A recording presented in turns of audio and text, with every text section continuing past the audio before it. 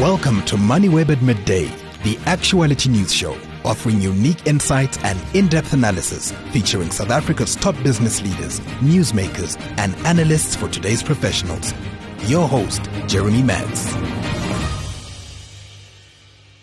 Live every weekday at noon and then as a podcast, this is MoneyWeb at Midday. I'm Jeremy Maggs with 30 minutes of express news on developments in South Africa and around the world, including interviews with business and political leaders, prominent newsmakers, top commentators.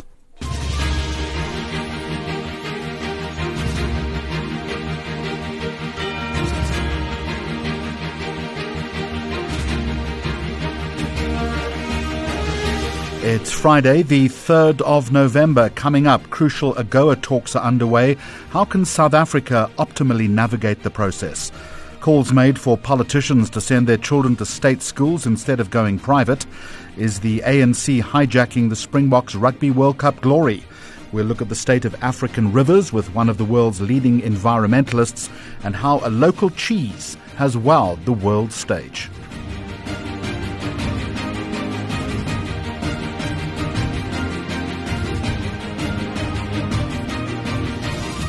The Africa Growth and Opportunity Act is up for discussion over the next few days, with some calls for it to be turned into a longer-term pact.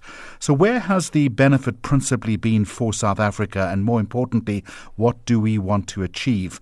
First up on the program is Dr. Kingsley Makubela, Director at Risk Recon and a former ambassador.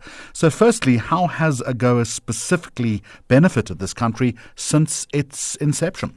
Well, it has been good to a very large extent, Jeremy, because it allows South Africa to import certain goods into the American market duty-free. And the American market is quite huge. The economy of the U.S. is huge, and the appetite for consumption in the United States is huge. The spending power of the American is quite huge. So it provides very good opportunities, very sustainable markets in terms of sending things.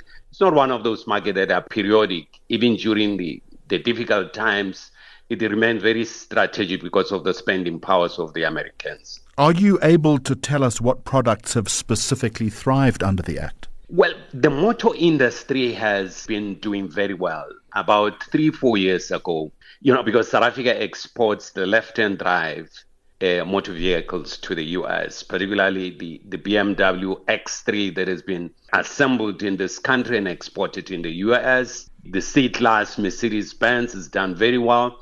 When the X3 a few years ago, they started to export to the U.S. market, actually the defects of those cars were zero rated. There were no defects which really met the FDA standard and really surpasses anyone. Because in the motor industry, you do find very minor defects that are not critical.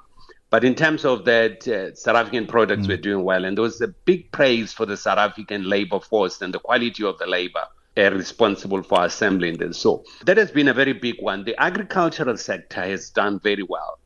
And I know, Jeremy, now there's a concern that the Americans should expand the goods into the market. I don't think it's realistic at this time to expect that, particularly when the U.S. is going through elections. The agricultural lobby in the U.S. is quite big. It has been, to a large extent, opposed to some of this duty-free. But because of the appetite of the American and the demands in the market, it's not a problem now. Considering the current trade landscape, then, what outcomes would be ideal for South Africa? I think one thing that South Africa has to be very firm about during this discussion, I know there's a review of the geopolitical tension that exists. It's really to avoid the either or, that you deal with the Americans or you deal with the Chinese. I think both markets are too critical for South Africa, but I think the American market, because it's not a charitable thing, it's because there's a demand in the U.S., and it's because these products that are going into the U.S., in turn, they help South Africa. But one of the issues that the Americans are going to be firm this time around is around corruption, because it's part of the conditions of the services that the government must be able to deal with corruption. And we've seen really corruption spiraling out of control. You may have seen now the president is deploying the military to deal with the construction mafia. I think there's pressure really to deal with both corruption at the government level, private sector, and the lawlessness that is starting to really emerge within our economic sector. So those are the issues that the Americans would expect. I think what we would expect is to have a bilateral relations as South Africa within the AGOA framework that is not influenced with how South Africa deals with other partners, including how we deal with the US, the European Union, how we deal with China, how we deal with Russia, because the US does business with all these global powers. So we must be able to really affirm our position about that. And how do we do that? How do we navigate that fine line, for instance, between China and the United States, where there are competing ideologies? You recall sometimes last year, August, I think, when Secretary Blinken was here, he launched a document that is called the U.S. Strategy Towards Sub-Saharan Africa. And if you look at that document, part of what the Americans have decided to do is that they are going to manage and try to communicate what they think are negative behavior of China and Russia. And those are purely ideological at a certain level. But I think what we need to be firm about is the trade between the United States and China, for instance, is huge. Take the semiconductor market. Semiconductor market is $500 billion that the U.S. buys, $500 billion that the U.S. buys from China. Why can't we do that? Why can't we have similar trade arrangement? The U.S. buys about 20% of its uranium from Russia for its energy sector, and they buy 14% of that is enriched uranium. And they continue to do that despite this tension that exists. It's how do we manage the global tension and really focus on what is strategic for the country. I think what South Africa should resist in this case, and should resist the same if China or Russia raises this, is to come up with this idea of either or. And I think at a political level requires some level of backbone, because countries like India are succeeding in doing this. Now Saudi Arabia is succeeding. So I think we need to reassert ourselves at the bilateral level. The problem is that South Africa has been communicating cold and hot air about a host of issues without making it quite clear, and in the process opening itself for more lobby and for more indirect, actually, blackmail. So far, Jeremy, you recall, I haven't heard the Americans saying that they're going to stop the AGOA preferential treatment for South Africa. It has been something that emerges out of here. And I think to a large extent, it has to do with competition of business, those who are dealing with China and Russia and those who are dealing with the US. The Americans haven't said that. They haven't blackmailed anyone quite open. But we know the Americans use their economic diplomacy very well. I'm going to leave it there, Dr. Kingsley. Makubela, thank you very much indeed. You're listening to MoneyWeb at Midday. The South African Federation of Trade Unions says it's talking to political parties to bring forward legislative proposals that would compel all senior government officials to enrol their children into public schools. On this issue, joining us now is Trevor Shaku, who speaks for the Federation. So why are you making this call? Because there has been a systemic neglect of our public institutions, not only schools, but public institutions. And we think that the main cause to this is partly caused by the fact that the children of the senior government officials and the ministers, the members of cabinet, they are not utilizing these public institutions. And therefore, it would be important in our view to have them compulsorily attend the public institutions, to be forced to use public institutions. And in that way, they will, in our view, begin to take steps necessary to improve the quality of services by just pure and basic delivery of services. For instance, they're embarking on austerity measures, and they do not even consider what would be the impact of such austerity measures on the delivery of these public institutions. The school which we made reference to, which was cited in the Public Protector's report, shows that it has about 17 teachers, 618 learners. The ratio thereof is 1:36. But because learners are not evenly distributed across the grades and across the classes, you have in a grade 10 classroom, 164 learners. And this follows in grade 9 where you have 119, in grade 8 where you have 121. In addition to this, the school does not have library, does not have a natural science laboratory, does not have a math lab, and does not even have a school hall. In addition to that, they do not even have proper playgrounds for extramural activities. Now, the children of the senior government officials are not utilizing these public institutions.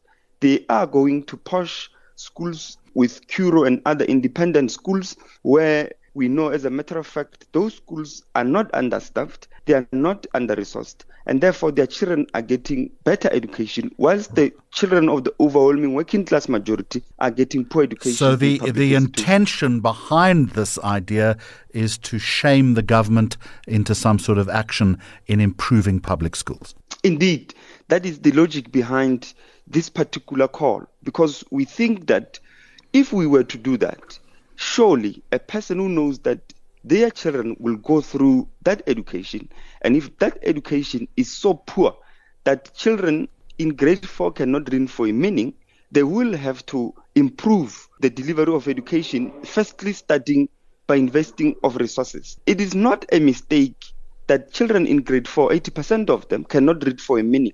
The reason for that is because there is a serious neglect again in relation to the investment of resources in the foundation phase. As Trevor, you have told me, you're engaging with political parties. Which parties and what have they told you? So what we did is that we wrote a letter which is to be signed off today and sent out to, we were thinking around what we think were historically leaning left political parties, the AZAPO, PAC, and the EFF. And of course, if any other party would join into that, we will welcome it, because in our view, the majority we can lobby in cabinet will actually enable ourselves to make this legislative change to be possible. And not only through that, because we are going to be putting this main proposition through NETLAC, and therefore it will have to go through legislative body, which is Parliament, and therefore in there it will still be voted into or rejected. Therefore you need a majority. So we will have to lobby whoever we can into the camp to ensure that this legislative change take place. So how do you respond to critics then who might argue that compelling people to send their children to a state school could infringe on personal freedom and choice?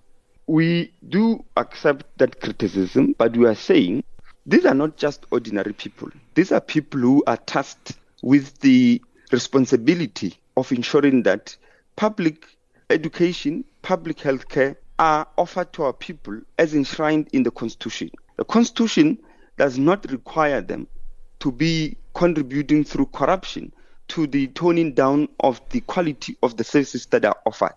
And therefore, in that context, it is only fair that people who are bungling the delivery of these services must taste how the bungling of those services is and the impact thereof on the people. And therefore, that is the reason why we are not saying all public servants must do that. We are being specific.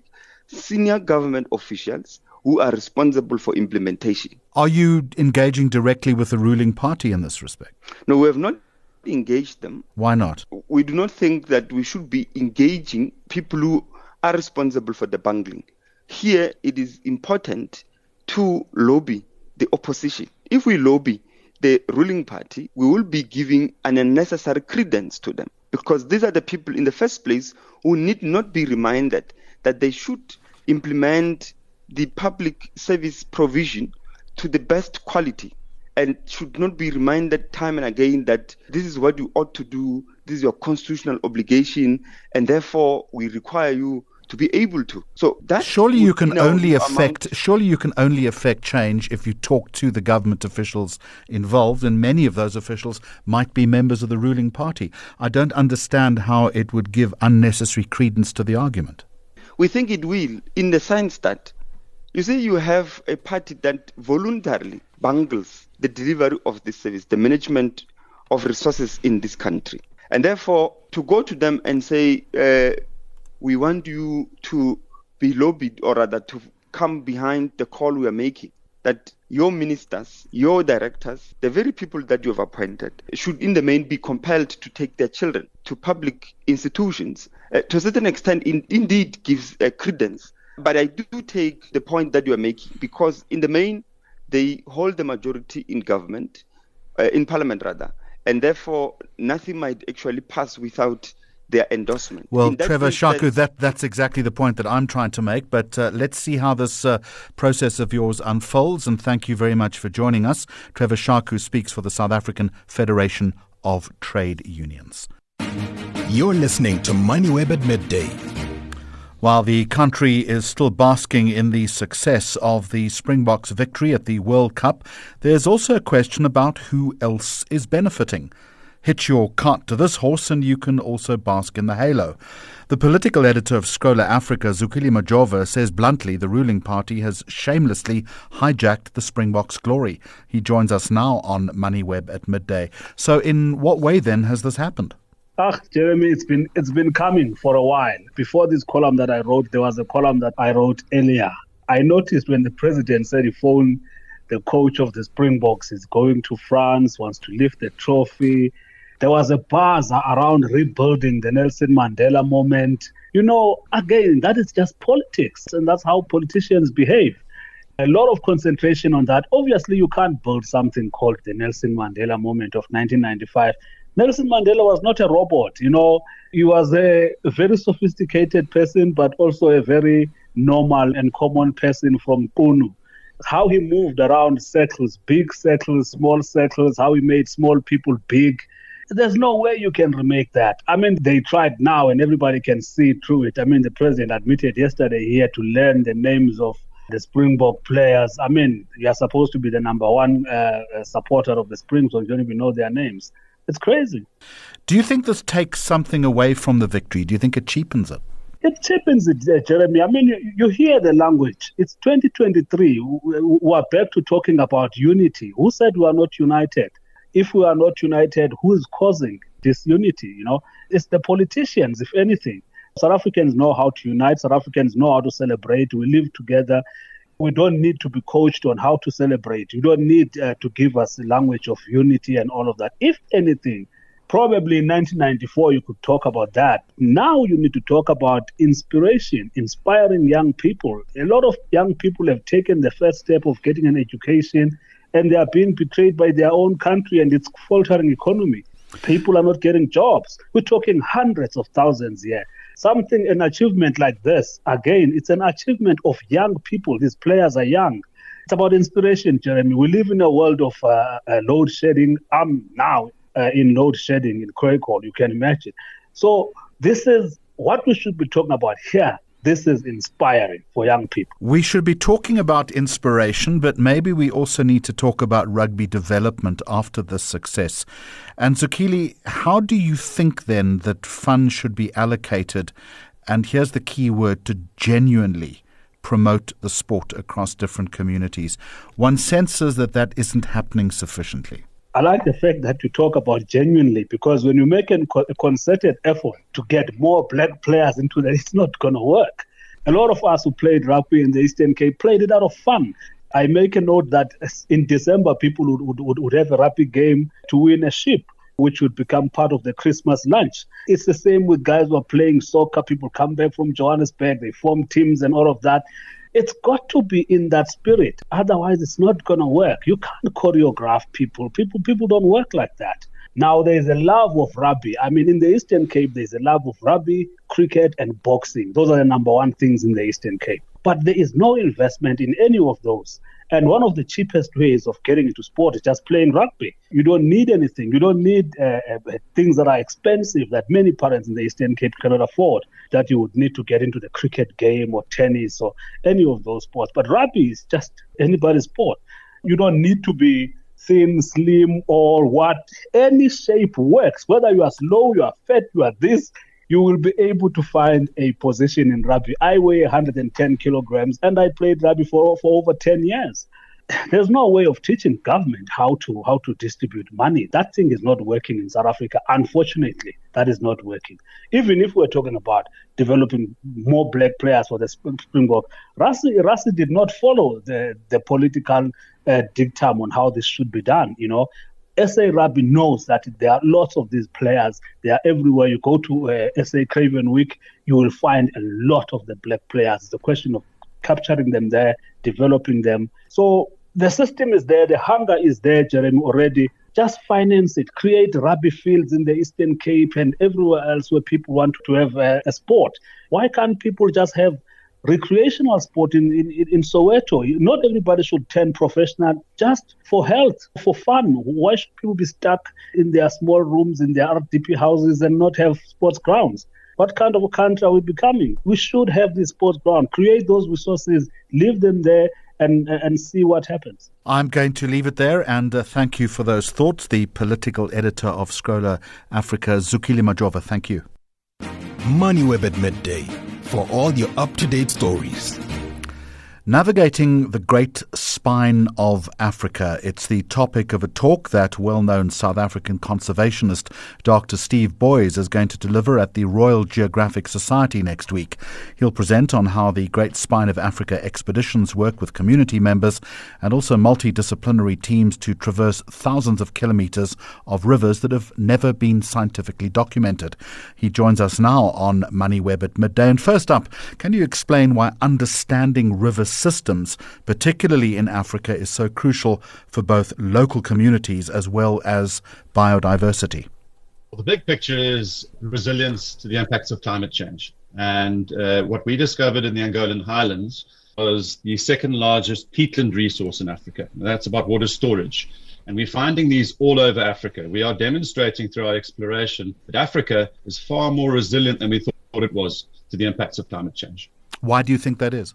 Because these highland water tower resources, these are forested water towers, are able to store huge amounts of water. So you have El Nino, it creates a buffering effect to the El Nino Southern Oscillation. And that's arguably the world's most important climatic phenomenon.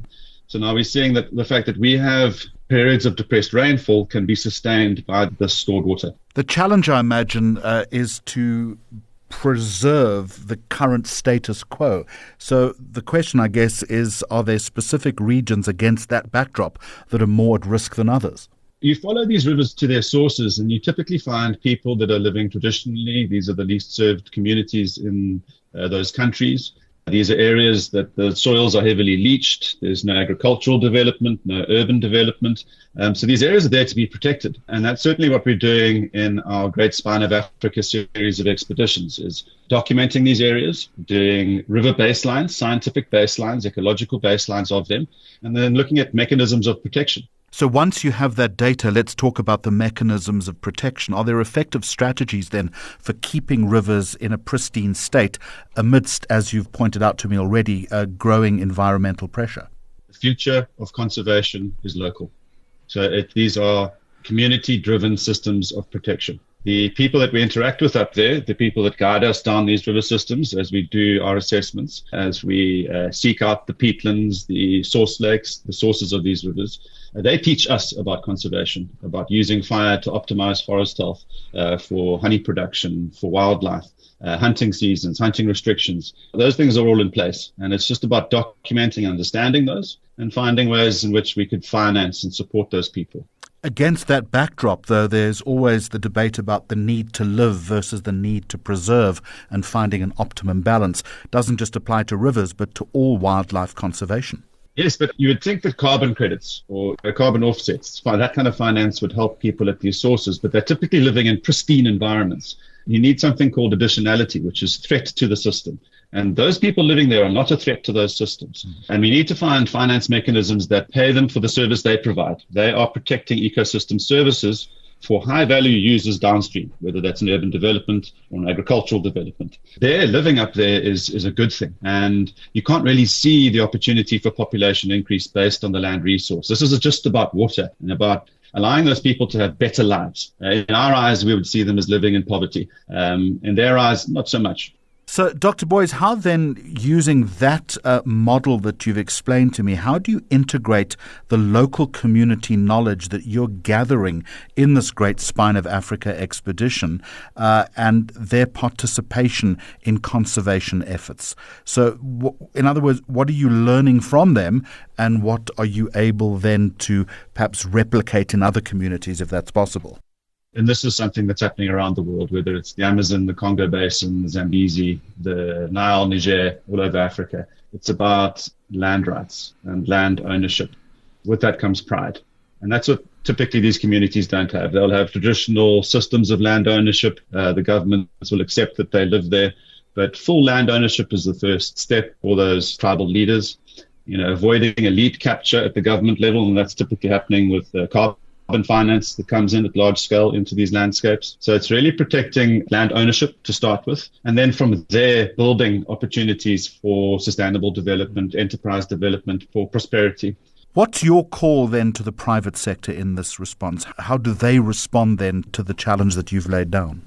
We're looking at a fertility rate on average across Africa of 4. We're going to have 2.5 billion Africans by 2050.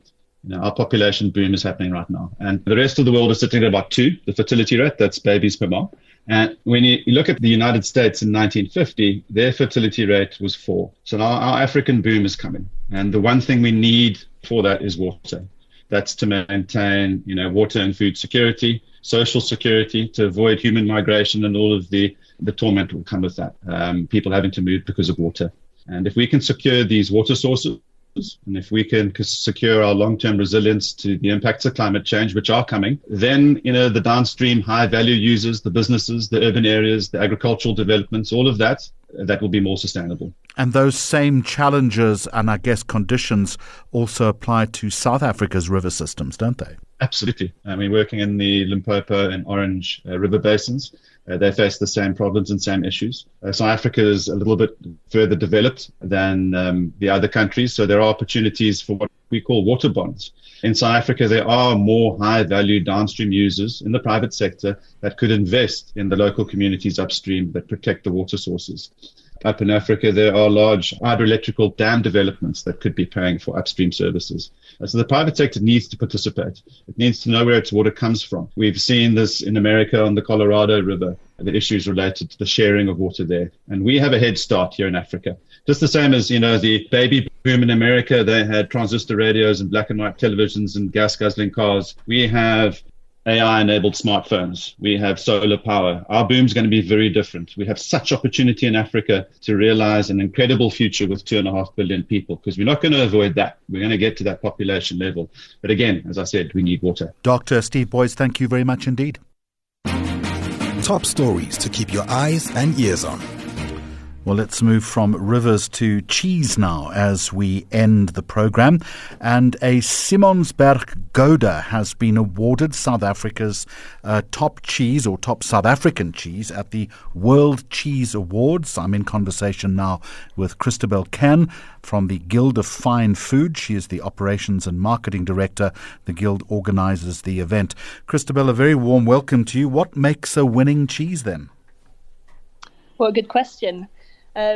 Well, all the cheeses blind tasted, and there are cheeses from about 43 countries around the world. So we have all sort of huge amount of different styles.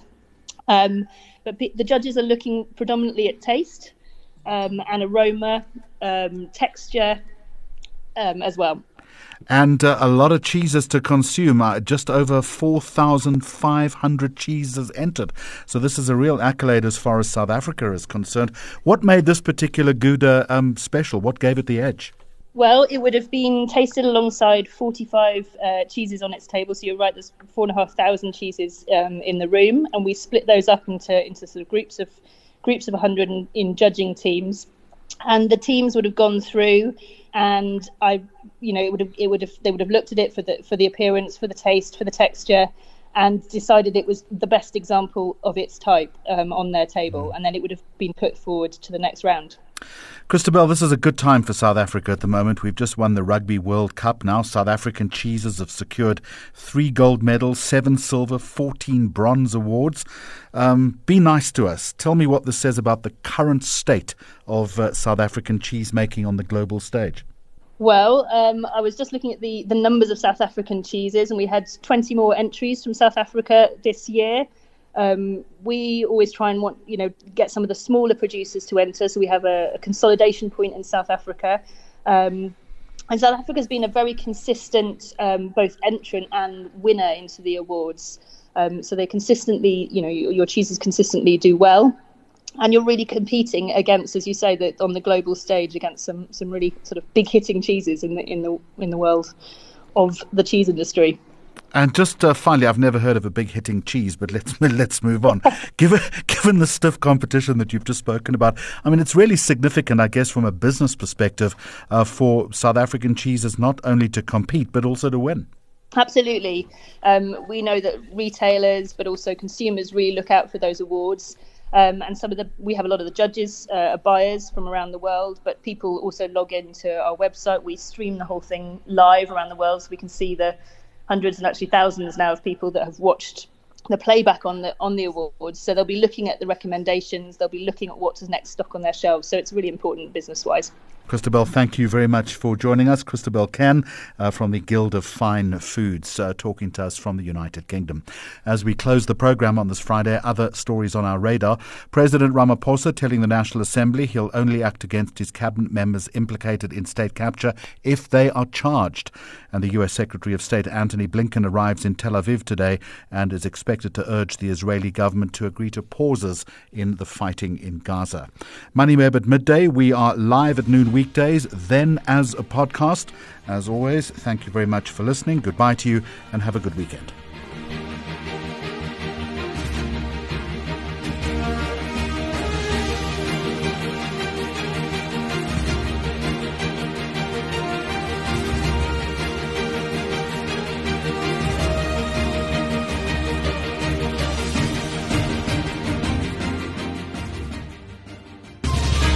Listen to the daily live stream of MoneyWeb at midday or download episodes on moneyweb.co.za, the MoneyWeb app, Apple Podcasts and Spotify, or follow MoneyWeb News on social media for more updates. MoneyWeb, your trusted source for business and investment insights.